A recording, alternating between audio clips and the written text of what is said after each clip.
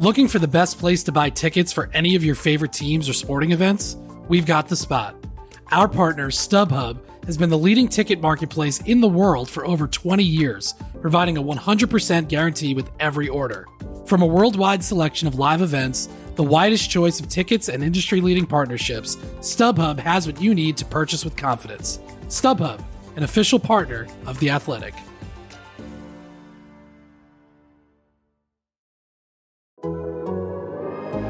The Athletic.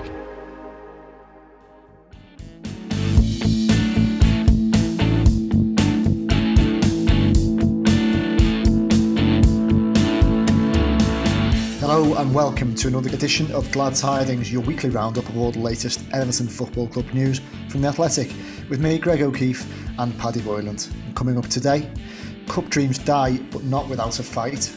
Fitness update, mixed news on squad depth for Goodison. The rise of Ben Godfrey, and fight for your right back. So it's been a quiet week, obviously, Pad. International break is upon us. No match preview this week, but some good Everton content on the site nonetheless. Yeah, absolutely. I'm not entirely sure it's ever a quiet week. I don't know if I'd use that word necessarily. There's always stuff happening. There's always debate to be had. Yeah. And certainly if you look on Twitter, there's always a scapegoat to be found somewhere, isn't there, in the Everton squad with things maybe not going so well right now. But no, I've enjoyed getting into some features, looking at things that will crop up again over the summer, particularly with regards to Everton's right back situation. And I also had a nice chat with Ben Godfrey the other day. So yeah, not all bad really, let's be honest. Yeah, it gives us time, international break sometimes, to just kind of stretch and have a look at things from a different angle and do a little bit of further in-depth research. And I think what we found recently is we are able to produce a different type of piece. And anyway, you can subscribe to join us and read those pieces on The Athletic UK right now for a special price of just £3.99 a month for 6 months. And that's 40% off the full price of a subscription. You'll enjoy great analysis and in-depth features from the very best football writers around, as well as ad-free versions of all our podcasts. So go to theathletic.com/Everton pod to take advantage of this special 40% discount. Once again, that's theathletic.com/Everton pod.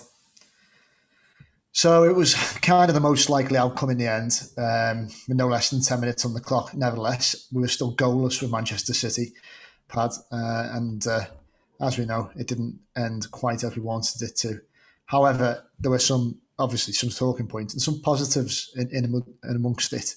I did a piece on Sunday afternoon, I don't know if you've read it yet, anyone, but about João Virginia and his reputation being, I'd say, significantly enhanced in that game. Now, this is somebody who you'd written about last year when he was on loan at Reading, Pad, and we've both kept an eye on him, but you particularly with the 23s. And it was very promising what we saw from him in the game, wasn't it? Yeah, no, to be honest, I think most of what he did against Burnley when he came off the bench after Pickford got injured, I think most of that was pretty good. Save for one moment where Ben Godfrey got in his way and it led to a very, very good chance for Matheus Vidra. I thought he was pretty much assured, and this was a continuation of that, but at a higher level and amplified. Really quite composed, kicking a little bit at times, left something to be desired, but on the whole, I think he can be very happy with the work he did against Manchester City. Big fear coming into this was that Everton were going into the game with the third choice keeper, a lad who was making his first start, as it happened against Premier League opposition. And you wouldn't have been able to tell that. I don't think he looked assured. He looked like the kind of promising goalkeeper that Everton brought to the club from Arsenal a number of years ago. And I go back to last year in the conversations I had with people at Reading. And what they said to me was it felt a little bit early for him to be the regular choice week in, week out in the Championship, particularly with Reading battling relegation. But one person I spoke to said that he had special traits, things that could be worked on over time, and things that had brought him to the attention of Everton in the first place. So I thought he was really quite good against Manchester City, a bright point amid the disappointment. And I know you spoke to Hugo Oliveira, didn't you, about him, and kind of he had positive things to say too. Yeah, just about his maturity and his calmness, and in sense of that instilling that calm into the defence in front of him. Obviously, Hugo worked at Benfica before moving on with Marco Silva to Watford and then ultimately Everton. But while he was at Benfica, he worked with some of the best in the game at the moment. He helped when he was at the academy in the unit, the goalkeeping unit at the academy there, which was known as Eagle One, rather dramatically. Sounds like an American kind of camp, doesn't it? Really? It does, doesn't it? And so they, some really special goalkeeping talents passed through that when Hugo was there, such as Jan Oblak and Ederson, and so. To see that they were speaking extremely highly of Virginia even back then hints at the ability and the potential they saw. And of course, he went to Arsenal and then Everton. So it's no surprise that I think that he's rated. But me included, a lot of people maybe felt that when Reading didn't work out, without knowing the ins and outs of it, maybe the feeling was that he just wasn't going to quite be of the grade. But no, I think he proved a lot of people wrong. And he had a solid game. In central defence, obviously, it did help that he wasn't an issue, which was great, really, considering his third choice.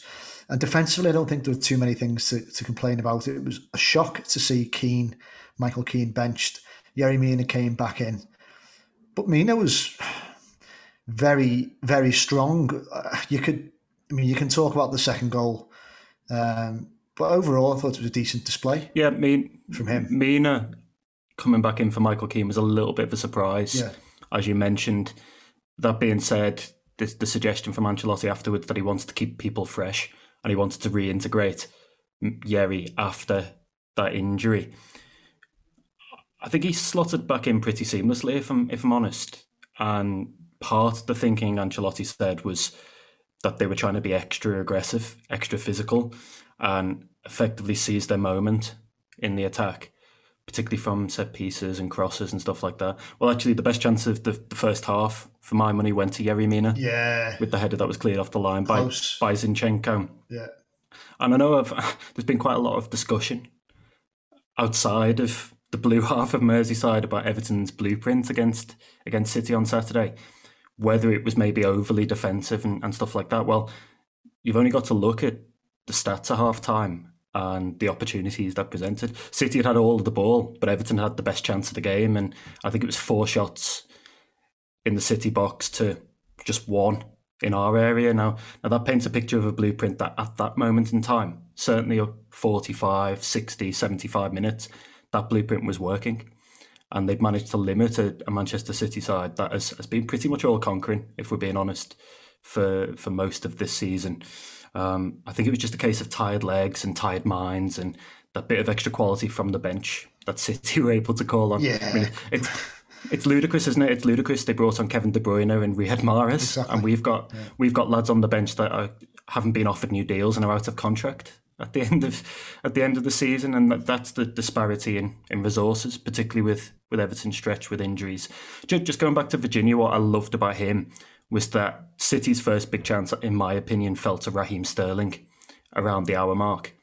Virginia hadn't had that much to do. He'd had to claim a few crosses and save pretty easy shots from distance.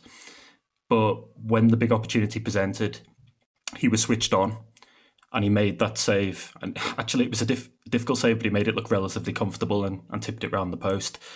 So kudos to him for that. I think concentration at the top level with goalkeepers is something that's kind of underrated as a skill, and he did that relatively well. But I'll be honest, maybe it sounds a bit defeatist, but I can't really find much fault in Everton given what they had at the disposal on Saturday. No, I would tend to agree with you.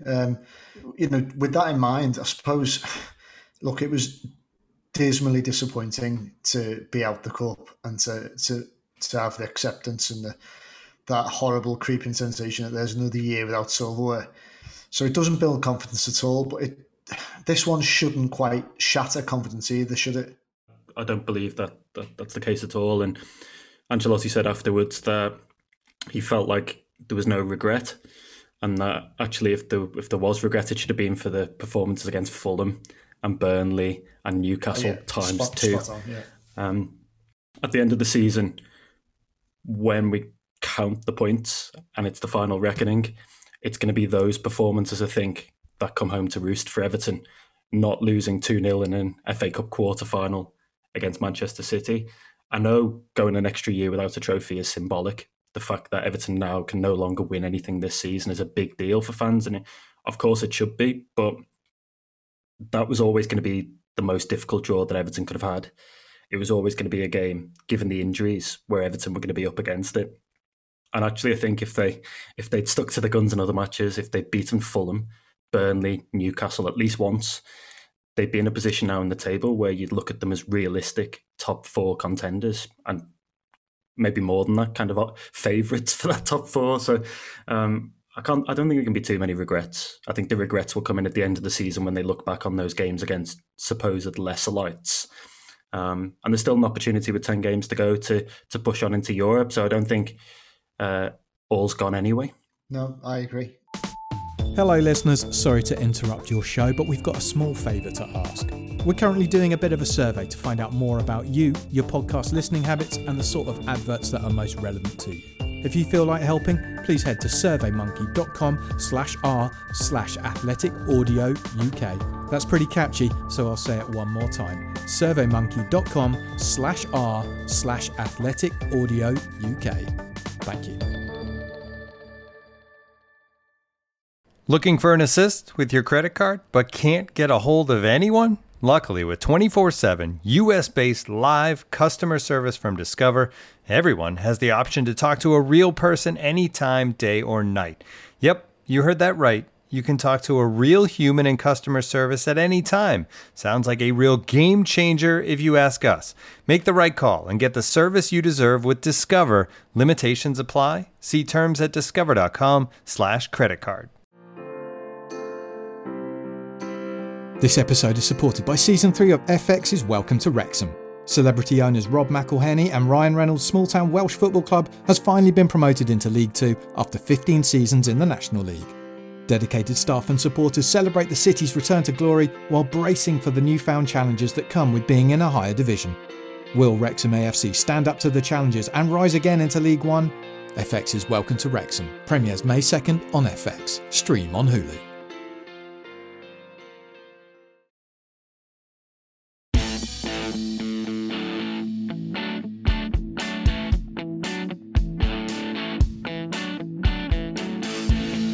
There are, mounting concerns injury-wise. We've got the confirmation since we last spoke, I think, that it looks like Abdoulaye Doucouré. I mean, he's coy on it, Ancelotti, and as might well he be, because, you can't be 100% certain whether or not players can recover faster. But I think the default seems to be creeping up that it's going to be, we won't see him again this season. Or if we do, it might just be the last couple of games. Still might be important, but I think they were still trying to ascertain how bad the fracture was. He's certainly not able to bear any weight, and he's in a boot. So that's a massive blow. But on the flip side, a player that we've spoken about endlessly and you've written a lot about, we heard the news that Jean-Philippe Gbamin is going to be back after the international break. So whether he's going to be, I think it's more he's going to be back in full training. Maybe seeing him in the team for Palace might be a leap too far, but certainly he's going to be in contention soon. Yeah, I think it would be a step too far to reintegrate him into first team action against Crystal Palace. He's been out since August 2019, so it's 18 months. Incredible. And in his time at Everton, in that 20 month period, however long it is, he's had 135 minutes of action. So the idea that he's going to come straight back in and be Everton's kind of solve all solution, I think, is something we need to dispense with pretty urgently. Yeah. That being the shame about this is that without Doucouré, Everton lack legs in the midfield, and it means that they're forced into defending a little bit deeper. We saw that against Manchester City anyway, but I think on the whole, they're not able to play on the front foot the same way because the midfielders just can't get back. Gbamin, his movement, his athleticism, would all come in useful in this scenario. I think he's probably the the closest to a Doucouré replacement that you get in the current squad, even if there are differences. So we're going to have to bide our time. Everton have been really cautious with this. I spoke to Gbamin's personal trainer it was at the start of the year, and he'd worked with him up to around December time when he returned to England. And it's taken 3.5, nearly 4 months to get us from the period where he's doing individual work to being ready to go into contact training with the first team. That tells you everything you need to know.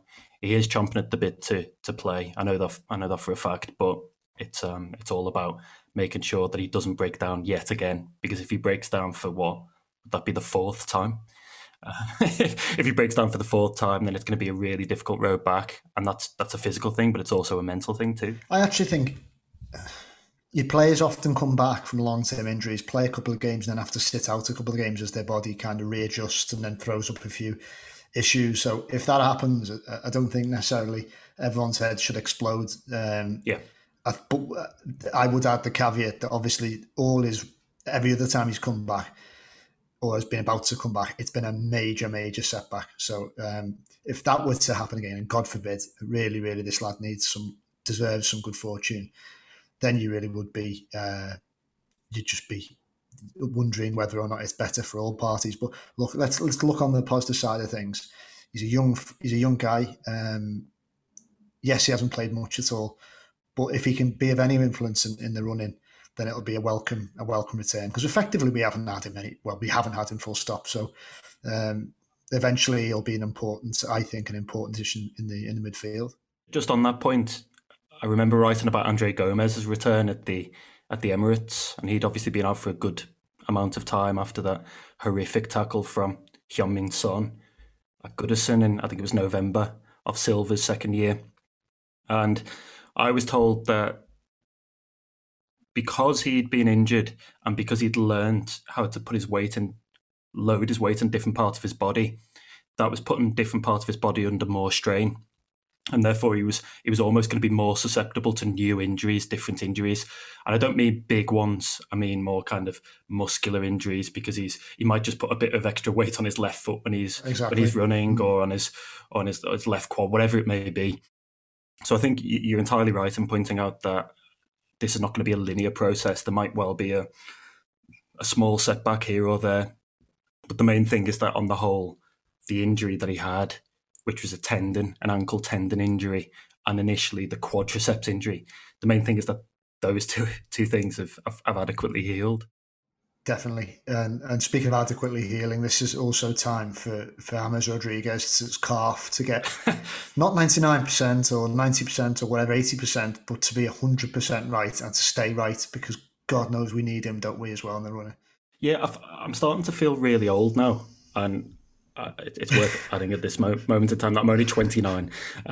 Same age as James, isn't it? It is, and I've got slight fears over hitting 30. That seems like a milestone that I really don't want in my life.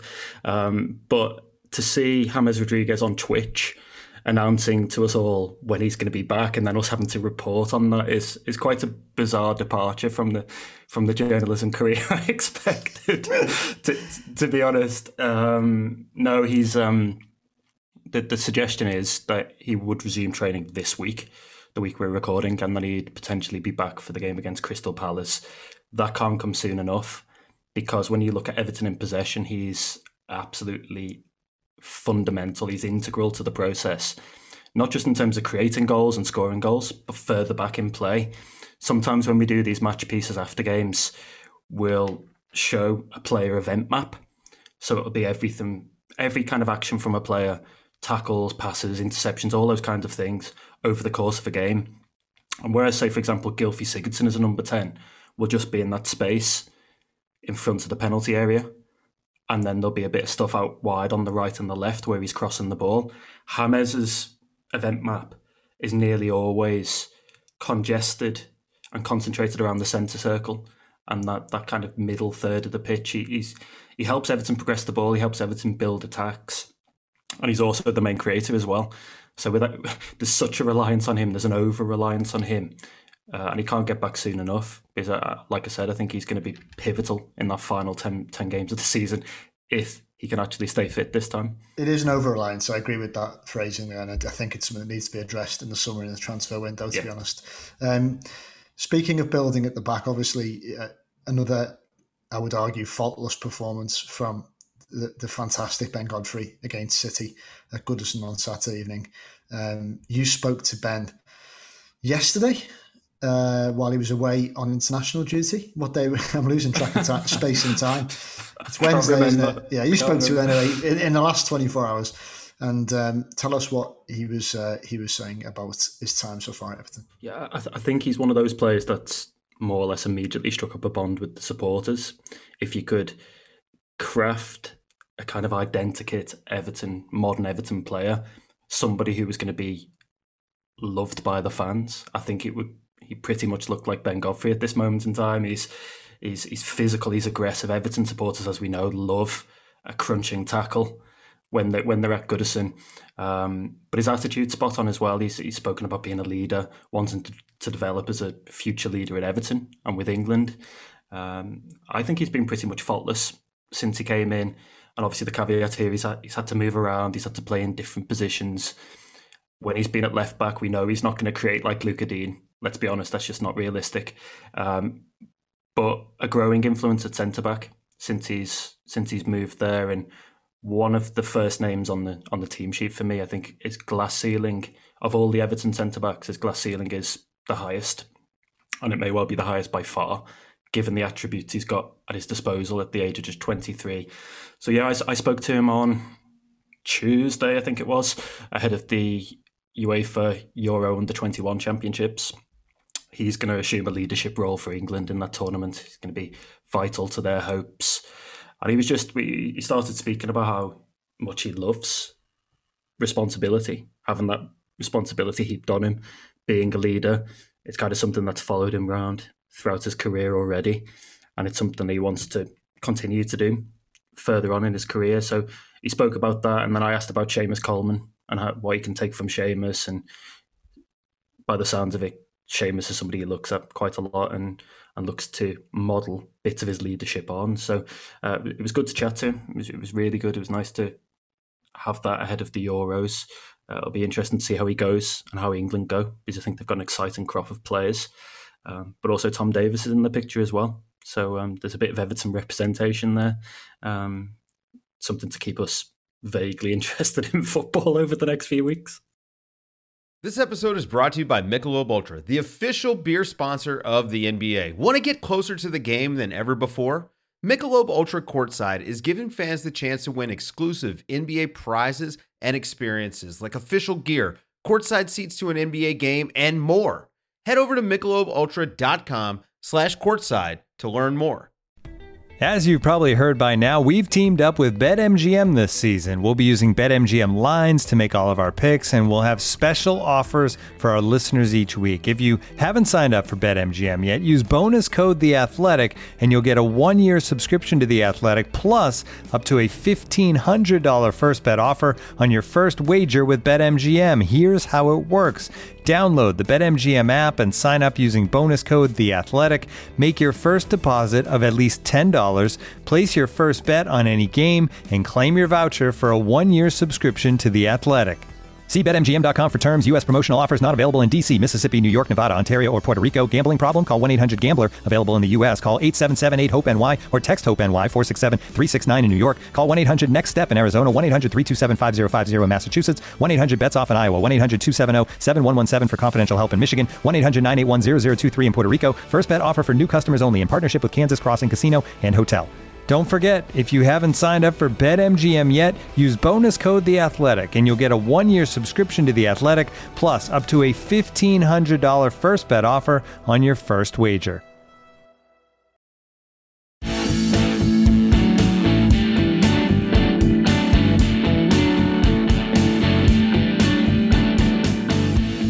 Well, you mentioned there with obviously Godfrey being asked to deputise at left back at times, in Lucas Digne's absence anyway. But a bit more of a long-term issue with Seamus Coleman ages is the quandary of who's been deputising and what we have and don't have down the right. To that end, you and Mark Carey, one of our stats specialists, we looked into a piece about who we might look at to be the long-term successor to Seamus Coleman, in the same way as the issue we faced replacing Leighton Baines and addressed successfully back in 2017, 2017, 18, Luca Dean? I'm going to say 18. 18 it was, you're right. Nevertheless, so you and Mark had a good chat about that, put your heads together and came up with some really interesting potential solutions, whether it's going to be another Norwich raid for Max Aarons and how much we might have to pay for that. So at this point, I think we'll introduce Mark, get a debut on the podcast and ask what he made of that search. Hi guys, yeah, thanks for having me. I mean, we spoke about it at length, didn't we, Paddy, of the criteria, I guess, of exactly who would be best suited to I guess fill the big shoes of Seamus Coleman over a long period. It's hard to really just come straight in and fill those shoes, but you want someone, I guess, who is up and down that right hand side and more adept at running and carrying the ball more so than actually looking for a pass that's actually going to be maybe a progressive pass that's getting up and down that wing. And Max Aarons was one who came out really strongly. Obviously, someone who's had experience with the Premier League themselves. And yes, Norwich didn't do very well last season, but they've been really strong this season. Obviously, going to come straight back up to the Premier League by the looks of it.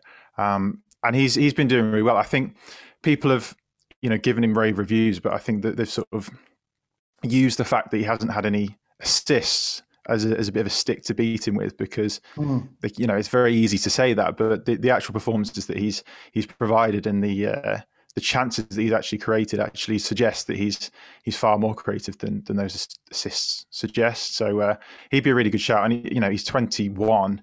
I mean, if you were to get him, then he's someone who could be similar to Coleman in the right back position for many, many years. So he's a really key one. I mean, would the Everton fans want him? It's a good question, Pad. What do you think? Does he fit the bill? It was funny actually the other day. He's obviously quite close to Ben Godfrey, and he posted an image on Twitter in the England camp. They were both in training. They both had their blue on, their blue England jerseys. And it's Max Aarons and Ben Godfrey looking like they're doing a bit of football, tennis, something like that. Click on that and then look at the comments beneath. And because he's a Norwich player, you'd expect most of the comments to be from Norwich supporters. But it's just a sea of Everton fans just saying, come to Everton, come to Everton, come to Goodison. Agent Ben Godfrey this, Agent Ben Godfrey that, doing the Lord's work. And even people that are not religious saying that, so that baffled me. But it's quite funny to see that. So I guess that gives you some indication, certainly to what Everton Twitter thinks, if you can call them one homogenous group. For me personally, and Mark's touched on this before, I think the key thing to stress is that Everton are looking for different things from the fullbacks. They're not looking for another version of Luca Dean, I don't think. I think what they want is probably going to be somebody who's more athletic, maybe a little bit more physical in some ways. We know Marcel Brands loves his physical metrics and running data, and effectively an upgrade in the long term on Seamus Coleman. And what I'd say is this does need to be, in my opinion, at least, a long-term successor. I don't really want to see a Florenzi or somebody like that who was suggested over the summer. Luca Vasquez was linked, wasn't he? 29 years old. Vasquez could be a decent short-term option, but what I would actually like to see is Seamus being there to nurture a much younger option so that Everton's future at right back is more or less secured for 5, 6, 7 years. Somebody like Max Aarons gives you that, but there are other players that do that as well. Does the fact that Max Aarons has played with Ben Godfrey, does that count for him in terms of cohesion? Let's see over time. I'm pretty sure he'll be one that they're looking at, but there were other names mentioned in the piece, some of whom were almost entirely Mark's suggestion, came up on data searches, looking at the things we wanted to discuss: physicality, aggression, ability to carry the ball up the pitch and move well in possession.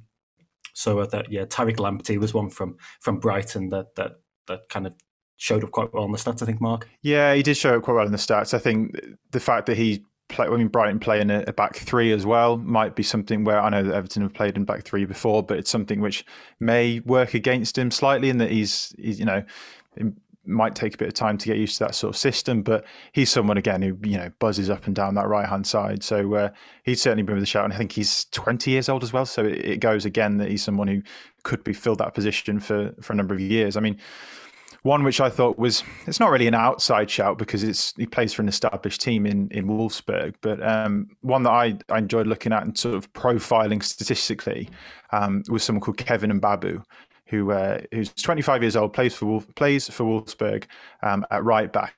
And Wolfsburg are pushing for Champions League at the moment. I think they're third in the Bundesliga.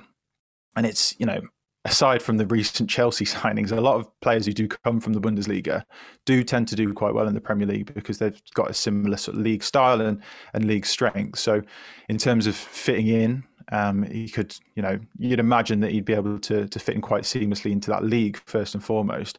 And he has had a brief spell at Newcastle in the past as well. So potentially just used to English.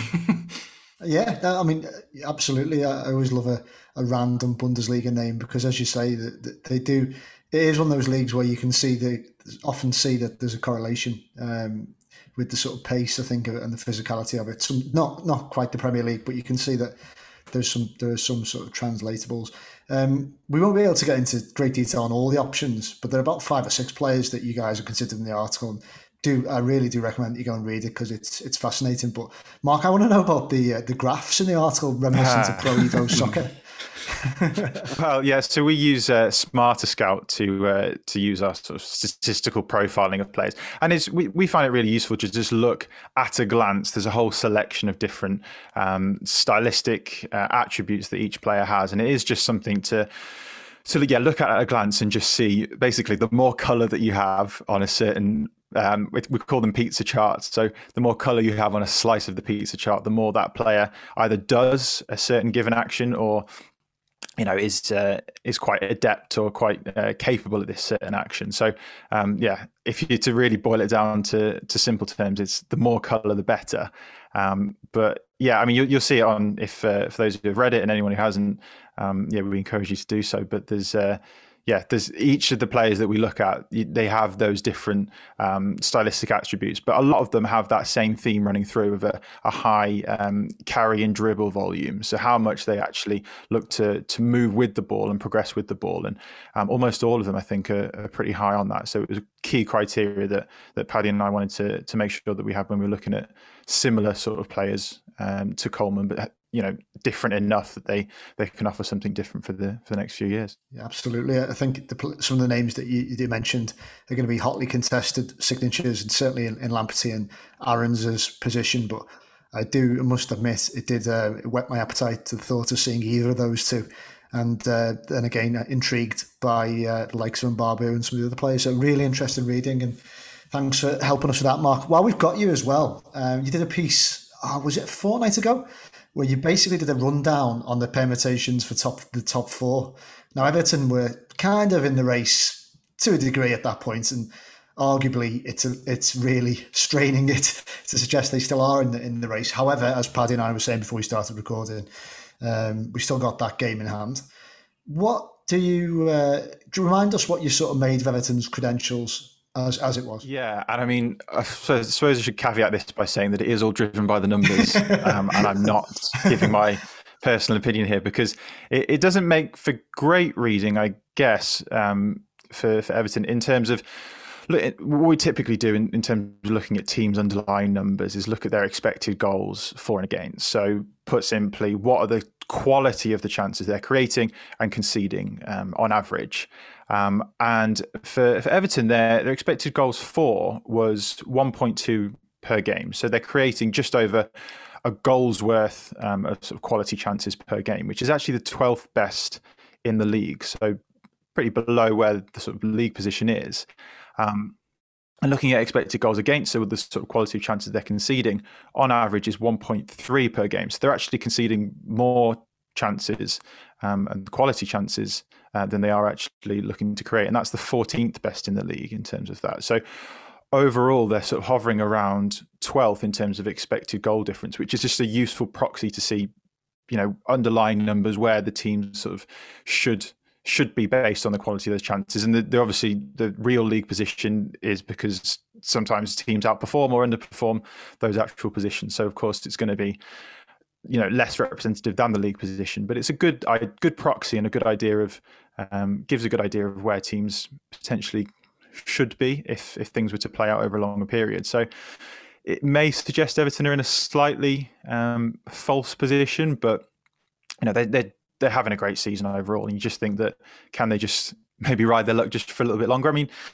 something I thought of in terms of their expected goals difference and the chances that they are giving up, and I'd be interested to get your thoughts on it, are that I think sometimes when they go ahead, they're more likely to sit on the lead and then allow those chances maybe to be created, but they're more content to protect the lead rather than go ahead and create more chances. So I think it's, the context there is that it might be slightly skewed by that once they've taken the lead, they're more likely to protect it. Would that be a fair? I would completely agree with that. You look at the way possession stats fall after Everton take a lead in games, and it does show you that they're quite adept at holding on to an advantage, but they're really not good at chasing when they go behind. Their record when they go behind in games it's quite poor, really, by any side standard, particularly one that supposedly has aspirations of being in the top four. So I do believe there's something in that. I also think the other thing is they've effectively been carving out, and the data shows this one big chance a game, and inevitably it's a really quality cross from a James, Sigurdsson, Luca Dean to Calvert-Lewin, which is almost always dispatched at this moment in time. They're not creating more than that, and that's why I think it's hard for Richarlison and Calvert-Lewin to both go on scoring runs at the same time. But then the fact that they've got James kind of supersedes some of this data, if that makes sense. And I realise you're a data analyst, so I shouldn't be saying this, but I think almost James Rodriguez is a cheat code. He's the guy that will probably score you 0.1 chance a game. And I think that makes a big, big difference to Everton. So I don't know if you agree with that, Mark. Yeah, no, absolutely. And this is something where, yes, I'm a data analyst, but I'm not purely a data analyst. I'm also a football fan. So I always like to give a bit of an opinion and a context around it as well. And you're absolutely right, because a lot of the data that we look through and things like expected goals are based on the average player.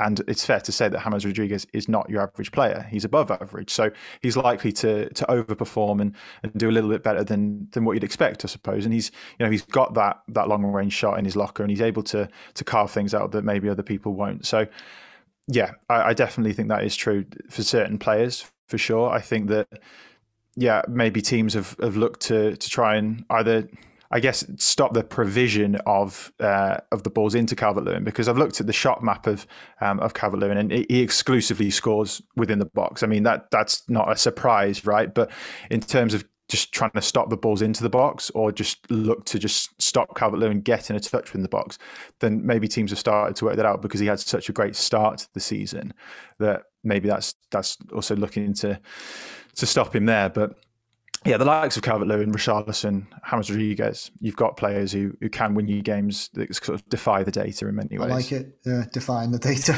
We seem to do a lot of that. The other thing there, Mark, is that we're talking almost exclusively about crosses. When you look at that, I've seen the same map you're talking about with Calvert-Lewin, and not only is it almost exclusively in the box, but it's mainly 6-yard box, if we're being on a central 6-yard box. And I think what's happened is, if Everton haven't got aerial dominance, if they're not winning those confrontations in the air, they really are struggling to carve out much else from open play. And I think that's where James being fit and available in that final 10 games of the season really is important, because they need to find new ways of attacking. They can't always just hope to prey on a set piece or a cross. There needs to be stuff from open play. They need to slide balls through the defence. They need different ways to attack. And the shame for me so far this season has been that in the early parts of the season they were doing that stuff. Look back on the game against West Brom, Brighton at home, even Crystal Palace away, and it's lovely free-flowing football where you've got the fullbacks bombing on, James picking up pockets of space, crosses coming into the box, but loads of different avenues to attack, and I think that's really difficult to defend against. But when James is not there, I think there's such a reliance on that left-hand side.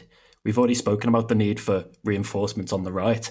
So if the threat's coming from one position and you more or less know where the ball is going to go, that makes it much easier for sides, particularly Burnley, Newcastle, teams that are adept at defending crosses normally in the box. I think it makes it much easier for them to to come away from Goodison in particular points. So I think this just helps to explain why Everton have been so poor at Goodison this year. Absolutely. Interesting stuff. Mark, thank you ever so much for coming on. We really appreciate your time. Thanks for having me. Hopefully we'll get you on in future to talk about breaking down the numbers when we have got Max Aarons or Tariq Lamptey, see how they're adjusting to Goodison Park. So with no games this weekend, what we are going to do is a mailbag next week. I don't know if you remember those on the site. We've not done one for a while, but basically we'll answer your questions. So whatever it is, get your questions into us on Twitter. Use the hashtag Glad Tidings, GWLAD Tidings, TADINGS. And we'll pick the best ones and have a look at answering them next week. Thanks again to Mark and as ever to Paddy for listening and for joining in rather. And thank you for listening. We'll be back, as I say, next week with plenty more to talk about ahead of the important resumption of our fight for the top 6, should we say? Yeah, let's go with that. That'll do.